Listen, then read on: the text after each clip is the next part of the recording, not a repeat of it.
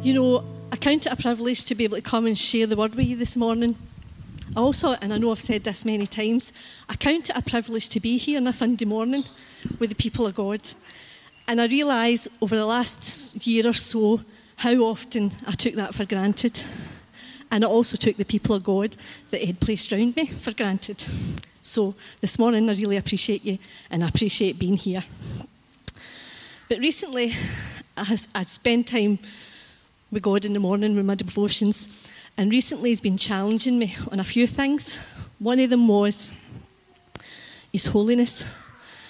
And he challenged me on, had I possibly become too familiar with him? He's my Abba Father.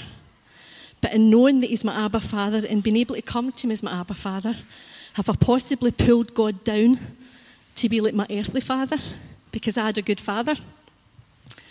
But God's my heavenly Father, but he's also Almighty God. He's a holy and a righteous God. And sometimes I think possibly I'll lose a bit of the reverence that I should have for God as Almighty God. But the other thing he's been challenging me on, and as I thought back about it, it's something that I've been challenged all through my Christian life, and I probably will be challenged by this till I reach heaven, and that is faith. Not faith in my salvation. We've just sang, you know, I never doubt that God sent his son Jesus into the world as a baby to live a sinless life, to die on the cross for my sins, and that today I live forgiven and I have an assurance that my eternity is in heaven with him. I have an assurance of eternal life. Not that kind of faith was a doubting, but it was a faith that God is able to do what he says he can do. The faith, the kind of faith that speaks to mountains and they move. The kind of faith that speaks to the sea and it splits apart so we can walk through it. The kind of faith that can take spit and dirt, rub them in somebody's eyes and they can see. That's the kind of faith that God has been challenging me about. And we're going to see something of that faith in the story that we're going to read today from the Bible. So this morning I'm reading from Luke chapter 7, verses 1 to 10, and it's in the New Living Translation. And it'll come up on the screen.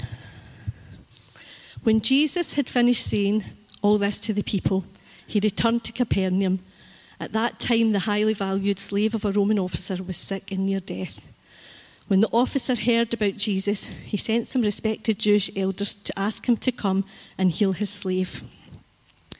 So they earnestly begged Jesus to help the man. If anyone deserves your help, he does, they said, for he loves the Jewish people and even built a synagogue for us. So Jesus went with them, but just before they arrived at the house, the officer sent some friends to say, Lord, don't trouble yourself by coming to my home, for I'm not worthy of such an honour. I'm not even worthy to come and meet you. Just say the word from where you are, and my servant will be healed. I know this because I'm under the authority of my superior officers, and I have authority over my soldiers. I only need to say go, and they go, or come, and they come. And if I say to my slaves, do this, they do it. When Jesus heard this, he was amazed. Turning to the crowd that was following him, he said, I tell you, I haven't seen faith like this in all Israel. And when the officer's friends returned to his house, they found the slave completely healed. And I'm just going to read verse 9 in the Passion Translation for you this morning. It says that Jesus marvelled at this. He turned round and said to the crowd who had followed him, listen, everyone. And actually at that point saw, like, if you've ever been in a crowd and are doing something and somebody wants your attention and they go, listen up, listen up. And I could just see Jesus saying to this crowd, listen, everyone. Never have I found among the people of God a man like this who believes so strongly in me. And as I read the story, I was challenged again about my faith. Faith, not in my salvation, but faith that makes a way for miracles to happen. And this morning, I don't claim to be an expert on faith. I'm only sharing with you what God's shown me. But I want to share with you some things I've learned about this kind of faith. The kind of faith that speaks to a mountain and it's moved. The kind of faith that makes way for miracles. You see, this kind of faith requires humility. It requires us to acknowledge our limitations and to recognise what we can and what we cannot achieve on our own. In the passage that we just read, the Roman centurion recognised his limitations and he owned them. He wasn't afraid to own his limitations. Sometimes we're afraid to own our limitations because we think we should be able to do this, we should be able to do that. And sometimes in doing that, we think we're God and we lose sight of the fact that there's some things we can achieve on our own, but some things it's only God that can achieve. But this Roman centurion recognised his limitations. He wasn't a believer, but yet he saw something in the Jewish people's faith. And it says at that time, the Jewish people saw the Romans as their oppressors.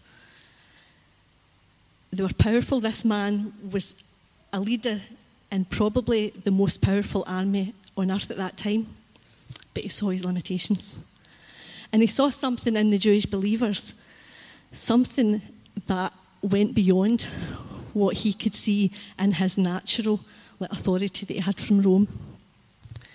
And sometimes those we would see as enemies and oppressors can be the people God wants us to be a witness to for his glory. You know, this man, it says he loved the Jewish people and he'd helped them to build a synagogue so that they could worship God. Sometimes people that we think are our oppressors, whether it's in work, whether it's in our neighbourhood, these are people that God wants us to be a witness to for him. You know, as I was thinking about this story, I'm here today because Claire Thompson was a witness to me. She was a witness of what faith in God could do way back in the 80s. She was a witness to faith at that time. She was living in a big old castle, which is now a luxurious 5-star hotel. But when she lived there was dampness in the walls, there was burst pipes all the time, there was leaks in the roof. And she used to come to work alongside me, and she was always the same Claire. And she might not remember this, but she came to work one day, and she'd been up all night with burst pipes and leaks, so everybody in the house had to run about with pots and basins and do what they could do. But when she came to work the next day, she wasn't the Claire that had been up all night and was quite frazzled. She was the same Claire as she'd been the day before, the week before, the month before. And that's the kind of witnesses God wants us to have. Even though this centurion was a powerful man, he had resources at his hand. I mean, they were ruling the people of Israel, and they were holding them in oppression. He had resources, he had finances, he probably had access to the best doctors, but he came to a point where we read that his slave was so sick that he was close to death, and the centurion knew that he couldn't do anything more to help him. And this morning I wonder if you've been there. I wonder if you've had a family member, a friend who's been in trouble or has had really ill health and they were dying, and I wonder, what did you do at those times? The centurion went to the Jewish leaders and asked some of them to come to Jesus for him. He said, will you go and ask Jesus to come and heal my servant? And I wonder this morning, what have we done in those situations? Have we recognised our limitations? Or have we just tried to be God and tried to help out the problems, to solve the problems ourselves? People don't need us playing at being God. They need God. And I was reminded of, as a young child waking up on Christmas morning, and one of my presents was a nurse's outfit. You younger people won't remember them, but they were like wee blue striped dresses, and you had a wee apron, and you had a wee paper hat, and you had a wee medical bag. And you went about Christmas morning giving your gran a jab and listening to your dad's heart and doing all these things. And you were playing at being a nurse. And I wonder this morning if sometimes we run about trying to play God when really there is only one God. And he is the God who performs miracles. Today, let me encourage you to acknowledge your limitations, but in acknowledging your limitations, don't put those limits in God. Because we have the resources of a limitless God, a God who can heal the sick, a God who saves us from our sins, a God who can move mountains. So don't put your limitations that are your limitations, acknowledge your limitations, but don't limit the power that's available to you in God. Ephesians 3:20 says, "Now all glory to God, who is able through his mighty power at work within us to accomplish infinitely more than we ask or think." You know, miracles happen when we come to the end of our own strength, when we come to the end of our own resources, and when we come to the end of our own abilities and trust fully in the only one who can perform miracles. It's easy to trust God when you're facing a death sentence. It's easy to trust God when you've maxed out all your credit cards, when you've used all the loans that you can possibly, you've borrowed from all the friends and family that you possibly can. It's easy then to trust God when there's nowhere else to turn to. But God wants us this morning to live every day trusting him for everything. We say the Lord's Prayer, "Lord, give us our daily bread." God wants us to trust him in the smallest of things. Imagine this centurion, he heard about Jesus. He'd never met Jesus.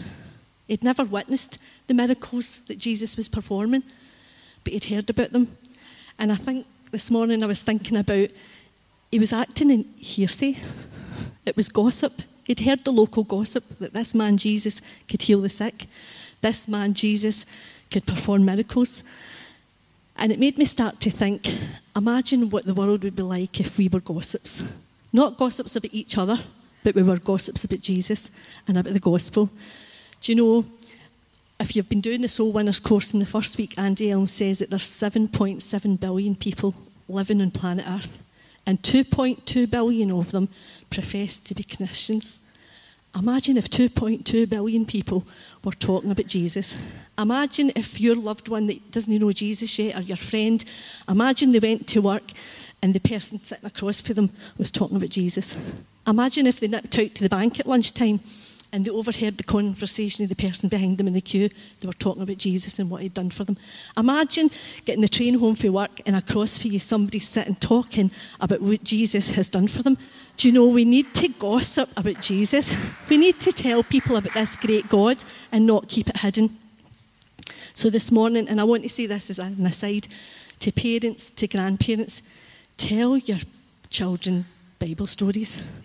Alongside the stories about Peppa Pig and Superman and Spider-Man, tell them about Jesus. Tell them about the miracles that Jesus did. Tell them about David. Tell them about the superheroes of the Bible. Tell your kids those stories so that when they're older, those stories, they'll remember them and they'll remember the God that was behind them. This morning, do we believe what we've heard about Jesus? Do we really believe that he came and died and saved us? Do we believe that he raised Lazarus from the dead? Do we believe that he restored sight to a blind man?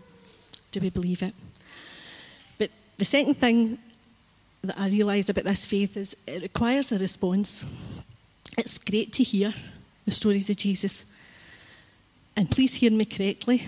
I'm not saying that you should believe everything you hear and react to it, because fake news is real. We only buy a newspaper twice a week, but on my phone I go to BBC News and it gives you every newspaper. You get a wee bit you can click into. But really, at the moment, I don't know what fake news is and what's real news, to be honest. So I don't read it and believe everything that I read in the newspaper. But we need to read our Bibles. You know, sometimes even the Word of God can be twisted. And that's why it's so important. People can take the Word of God and they can make it mean anything that they want it to mean. So we really need to read our Bibles. We need to read it, and we need to ask the Holy Spirit to show us the truth in what we're reading. We need to be planted in a church. I believe we need to be planted in a church, not just this church, but whatever church you go to, you need to be planted. But we need to allow the Holy Spirit to reveal the truth. That's his job. When Jesus was preparing to leave the disciples and go back to heaven, he said that he was going away, but he would ask the Father and he would give him an advocate who will never leave you. He's the Holy Spirit who leads into all truth. So it's not only important to read our Bible, but it's also important to ask the Holy Spirit to reveal the truth in what we're reading. That's his job. He guides us into all truth. Don't read your Bible to justify living the life that you want to live. Read it to learn how God wants you to live, because God wants you to have the best life. Don't take God's grace for granted. God's grace is not a license to do what you want and to live any old way.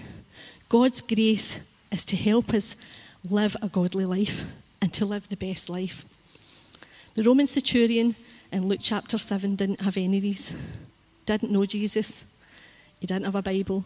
He didn't have the Holy Spirit, because the Holy Spirit at that point hadn't come.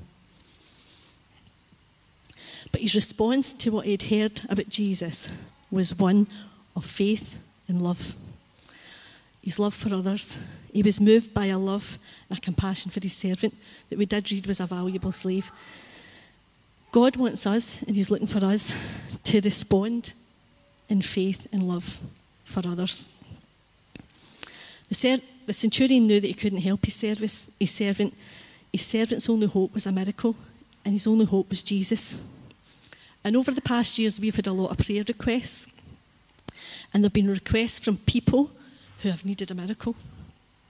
And I wonder this morning, how did we respond to those requests?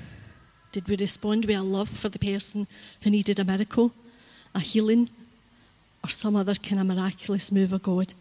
Did we believe what God says in Jeremiah chapter 32:27, that says, I am the Lord, the God of all the peoples of the earth, of the world.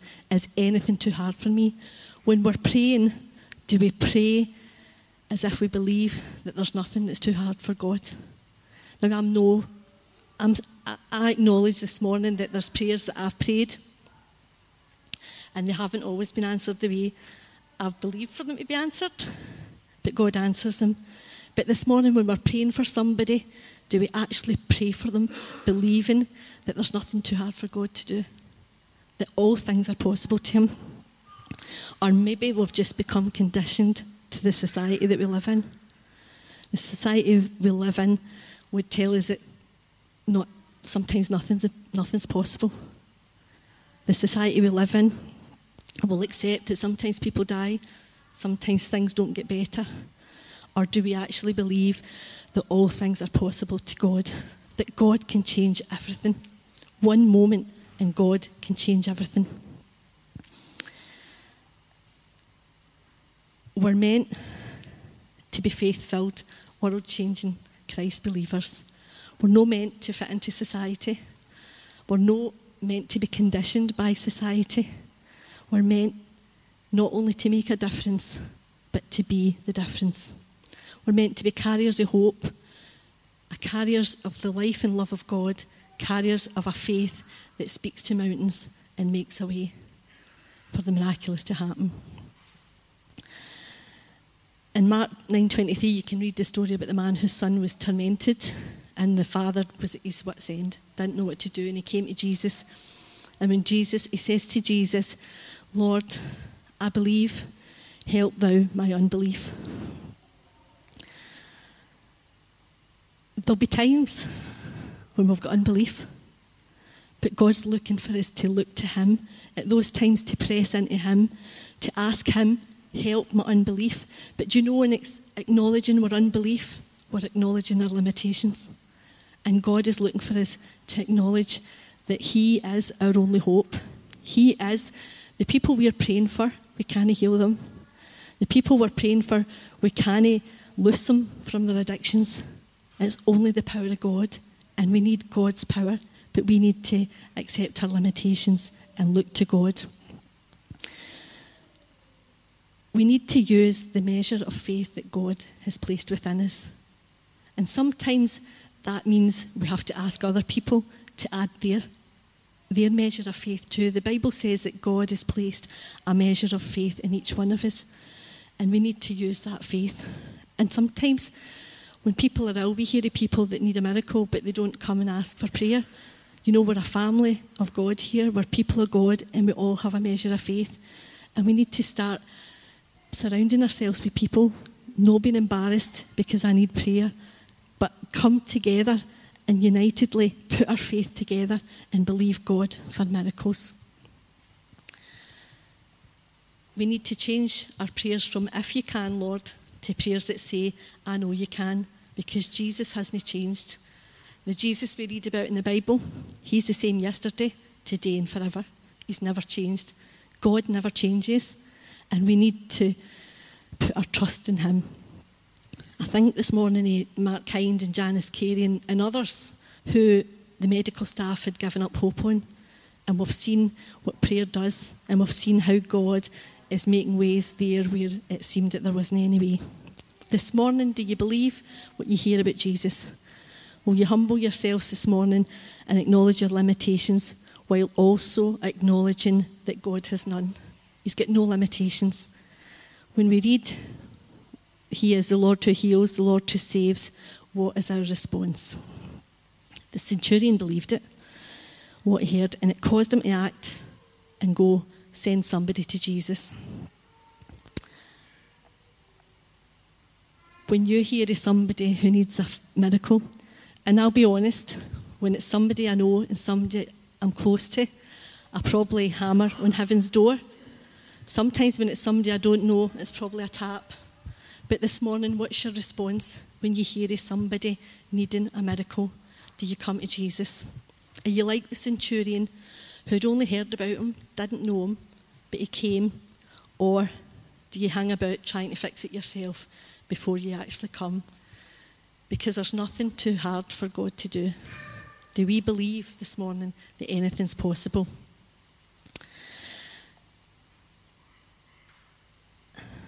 This morning, the third thing that I want to share is, if we want to see faith that makes a way for miracles to happen, it requires submission.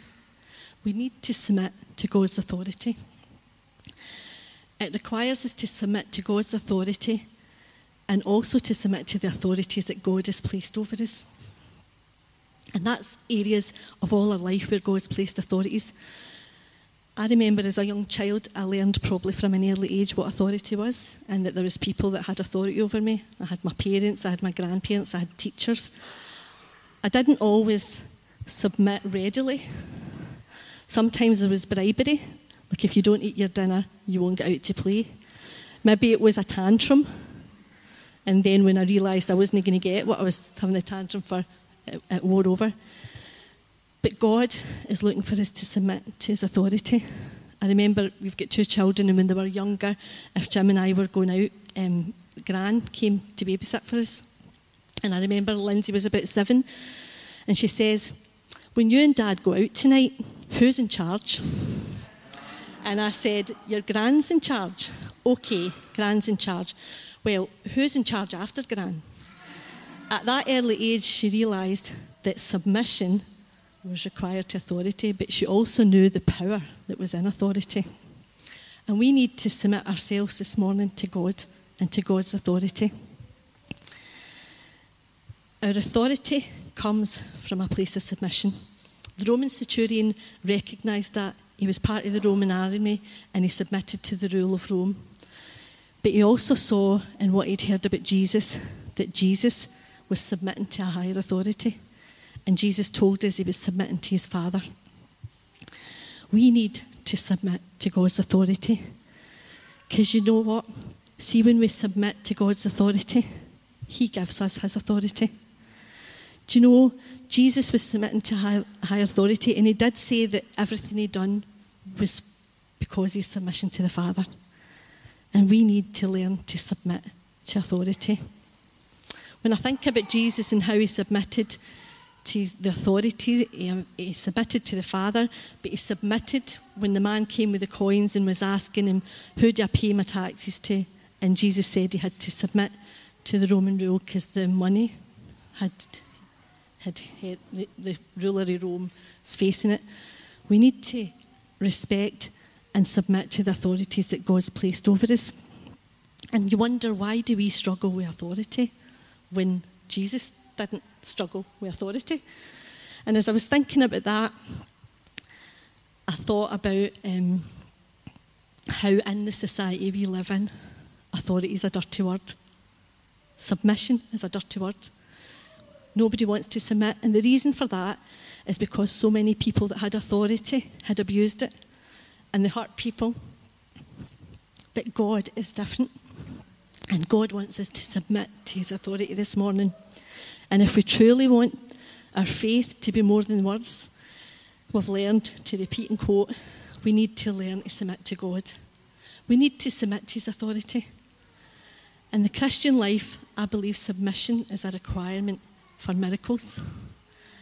You see, if I want to see the miraculous become an everyday occurrence, and I do, I've seen miracles in my life. I remember going to a conference a long, long time ago in Minehead, and I saw somebody getting out in a wheelchair. I've seen other people that had their hearing restored. I have seen miracles in my life, but I don't want miracles just to be a now and again occurrence. I want to see miracles happening every day.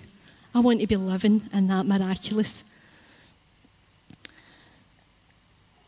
In John 14:12, Jesus said, I tell you the truth. Anyone who believes in me will do the same works I've done and even greater works because I'm going to be with the Father. This morning, can I ask you, do you want to do greater works than Jesus? Then let's discern this morning that we'll humble ourselves before God and acknowledge our limitations while still believing that in him we have access to his limitless power. Let us respond by using the faith that he's placed within us to believe for the impossible every day. And let us submit to this authority that's God's authority. Because if we do, we will see that our faith increases. Do you know, it's Christmas time and I've got a wee bank account with my Christmas budget in it. And every time I buy a present, that balance goes down. And there's no more money going into that account. So eventually, come the 24th of December, there'll be very little in that account. And if we don't use our faith, nothing gets added to it. Because unlike my bank account, when we use our faith, God adds more. When we use our faith, every time we step out in faith, God increases our faith. And so we need to learn to submit to God and use the faith that he's given us. So this morning, I'm still in the challenge, but I do want to see miracles happen. I do want to see the community I live in. I want to see my family. I want to see my friends. I want to see their lives changed because I love them, basically. But we need God. And if we want to see the kind of faith that makes room for miracles, then we do have to humble ourselves. Respond. The Bible says that faith without works is dead. We need to respond and we need to submit. God bless you. Thank you.